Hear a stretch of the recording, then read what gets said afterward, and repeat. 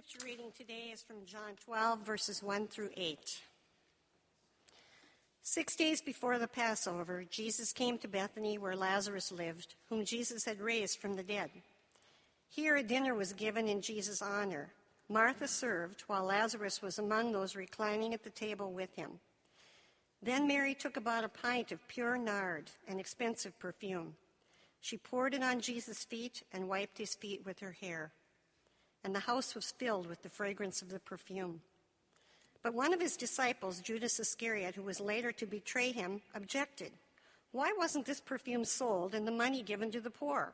It was worth a year's wages. He didn't say this because he cared about the poor, but because he was a thief. As keeper of the money bag, he used to help himself to what was put into it. Leave her alone, Jesus replied. It was intended that she should save this perfume for the day of my burial. You will always have the poor among you, but you will not always have me. The word of the Lord.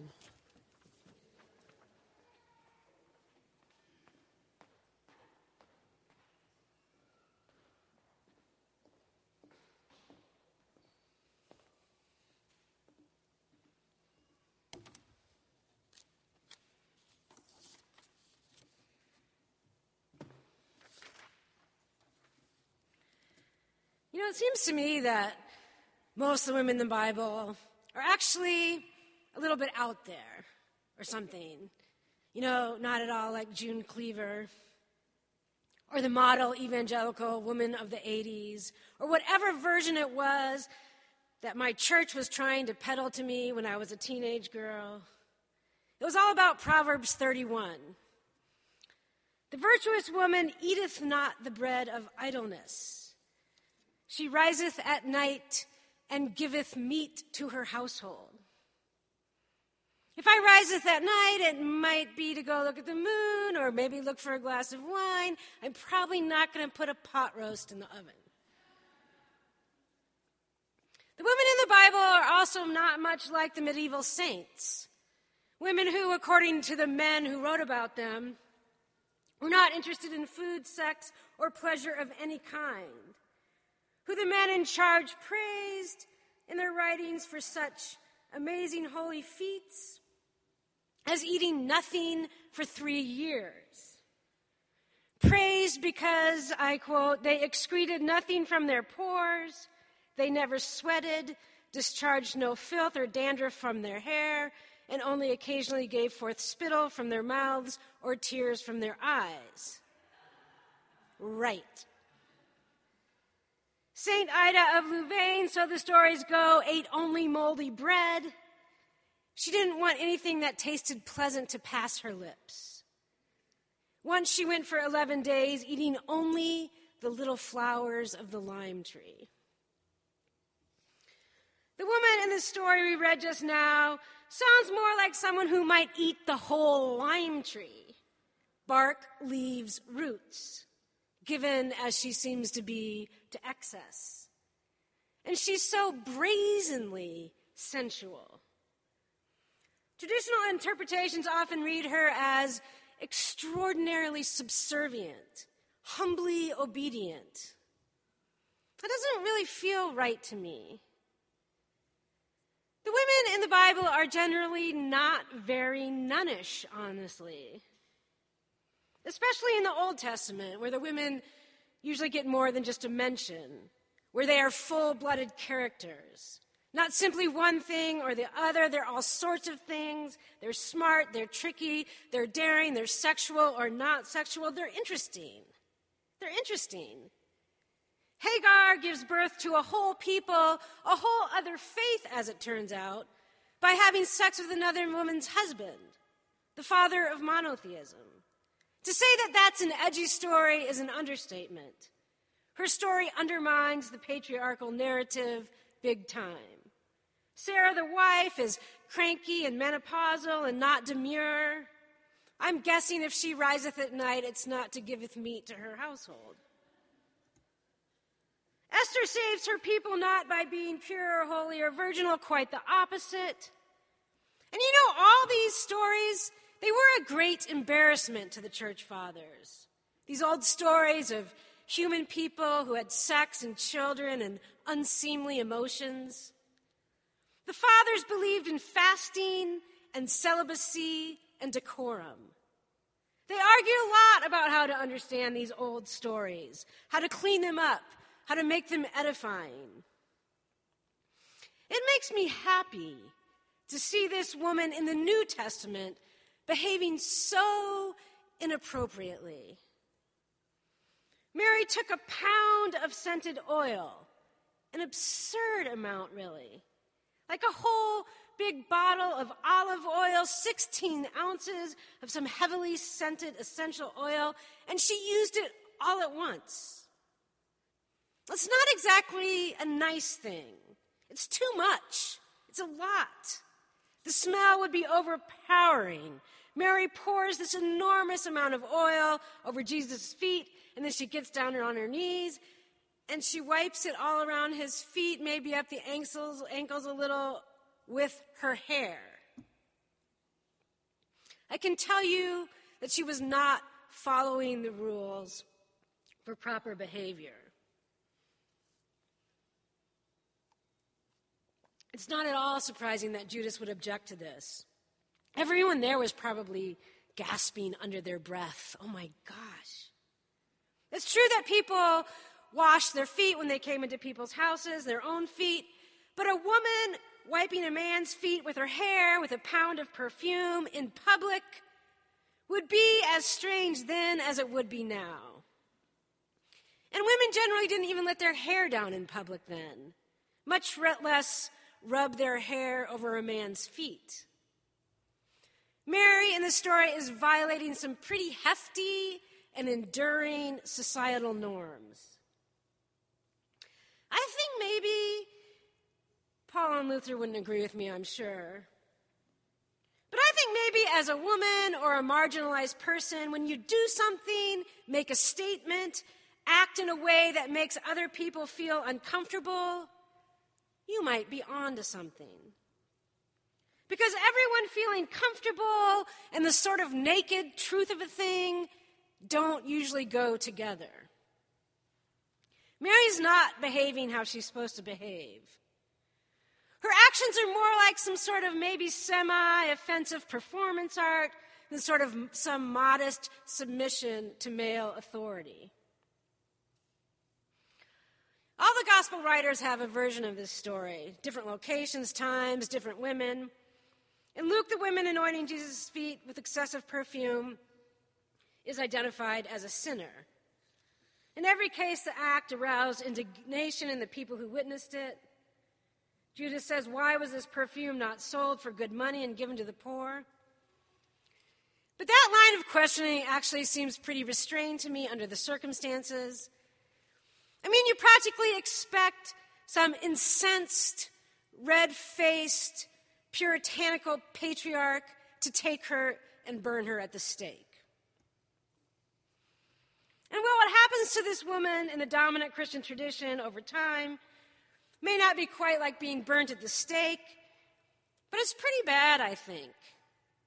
A more insidious sort of violence. So, yeah, okay, in 591. That's pretty early. The Pope Gregory the Great gave this sermon that was really, really influential. In the sermon, he conflated all the stories of the anointing women in the four Gospels and said that they were all Mary Magdalene. And then he claimed that she was a former prostitute.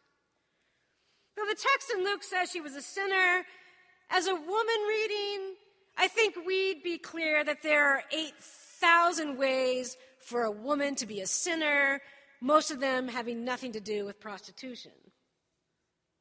But Gregory the Great was pretty sure, I quote, that this woman had previously used the oil to perfume her flesh in forbidden acts. But now, as she planted her mouth on the Redeemer's feet, for every delight she had had in herself, she now immolated herself before him. Does that sound a little bit like a male fantasy to you? But with that supposition of Gregory the Great, this woman's identity is determined for nearly 1,400 years. Finally, scholars have sorted through this conflation of Marys called the Composite Mary, recognizing that Pope Gregory the Great was not such a great exegete. There's no indication in the text that the woman with the perfume was a prostitute. But the idea that she was has never gone away. In the film The Last Temptation of Christ, Martin Scorsese conflates her story with still more women's stories in the Gospels. The woman at the well who had many husbands, and the woman caught in adultery. And so he invents this scene with a Barbara Hershey Mary, naked and covered with tattoos. She has sex with a series of men while others, including Jesus, watch. Maybe Martin Scorsese was just fleshing out Pope Gregory the Great's fantasy. But really? These men have taken these women who have shockingly, for the time, important roles in the scripture, like the first witness to the resurrection, and they have diminished their stories to a sort of pornography. You don't have to be a conspiracy theorist to imagine that the more ironclad patriarchal elements in the church began referring to Mary Magdalene as a prostitute because they wanted to undermine the capacity of women to appeal to her as an example of a woman leader. In the apocryphal literature, she is known as the apostle to the apostles. In the dominant narrative, she becomes a sexualized temptress. I mean, have you seen the stories about these recently restored Coptic murals in the crypts of Rome, depicting women in various ways that suggest that they were leaders in the early church? And then have you heard the Vatican insisting, no way, impossible, it couldn't be? Maybe once you decide on a grand narrative, you have to go to great lengths to maintain it, mutilate, conflate, diminish. The Bible doesn't mention what the Mary in this story or in any of the other stories looked like, how old she was, the shape of her body, whether she was stout or whether she was 65, whether her hair was gray and coarse or silky and brown, not a word. She may have been old. She may have had crooked teeth, brown teeth, missing teeth, wrinkled skin, eyes filmed over with cataracts, not a sexy, loose woman with scented oil bent before a man, but a woman who knows what she looks like. Who cares? I think she was a prophet. Prophets act weird. That's one of their hallmarks. The word of God comes to Jeremiah, and he speaks it by wrapping a waistcloth around his loins. Later he tears it off and stuffs it in the cleft of a rock where it rots. Ezekiel eats a scroll as a sign that he carried the word of God around inside of him. Isaiah walks around naked and barefoot. And though their stories involve loins, mouths, and nakedness, I've never seen those prophets objectified. Prophets do disturbing things to break open the dominant narrative so people might see a whole different true, something that they haven't been seeing. Prophets mean to disrupt the current state of affairs, the religious establishment, the roar of empire. Maybe it took this woman to see. The boys' disciples are all gathered around having a meal. Jesus has just raised Lazarus from the dead. Maybe there was this air of sort of glory and triumph, drinking, laughing, swashbuckling. The boys were always kind of hoping that Jesus would rise up and defeat the Romans, the way that sort of thing always happened. Power, strength, control, might, tough, tough, tough. They weren't really into vulnerability. You know them. They were always arguing about who was the greatest. Peter might have anointed Jesus' head at this point, proclaiming him king in the usual way of kings. Mary drops to her knees and pours the perfume on his feet, which could only mean one thing. The only man who got his feet anointed was a dead man. She was anointing Jesus for his burial. She's prophesying his death. She's disrupting a scene, she's telling the truth, and she's making everyone uncomfortable. The men step in. Jesus says, "Leave her alone. Let her finish her message." Things are going crazy out there. You can't change the narrative that rules the world by telling it in the same way it's always told. Jesus isn't going to gallop in on a white horse and save the day with some glorious display of manly strength and power. By all the usual measures, he's going to be defeated. He's going to suffer humiliation and die. You don't change the narrative by taking on the roles that the powers that be have already written. The master's tools will never dismantle the master's house. It's not a real revolution if the rebels just take their place on the same old throne. Nothing is subverted.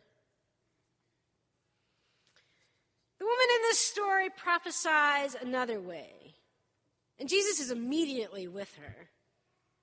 He says to Judas, "The poor you'll always have with you." This doesn't mean that he's reversing his whole way of being for the poor. He's just saying, look, I'm going to die very soon. She's right. You can't do what Jesus means to do, reveal the revolutionary love and infinite, world-altering mercy of God by taking up the mighty power. He's going to empty it out. People usually thought of God or the gods as the most powerful forces in the world. To win battles and defeat enemies, you had to get the gods on your side, or pretend to get them on the side so that people would believe you. But the story of Jesus is about a God who doesn't play that game at all, will not make enemies, will not do violence, gives up power for love. A sort of unseemly thing, actually, for a God. The woman in the story is often praised for her subservience. I wouldn't put it that way. Her act's more like something deeply disarming. And it seems like Jesus takes a cue from her, uses her behavior to guide his own. Because a little later on, Jesus does for his disciples something quite like what Mary did for him. They're at a supper. He gets up, he lays aside his garments, maybe a little like letting his hair down. He wraps a towel around his waist and he pours water into a basin, and then he begins to wash his disciples' feet, wiping their feet with the towel which he'd been using to cover himself. That's a crazy story to illustrate the love of God. It's almost too much. It's a lot. Talk about disarming love. I don't know exactly how you come to feel that love. But I think it's the compassion that undergirds the whole hope of things. I think it's the sort of love that could change the world.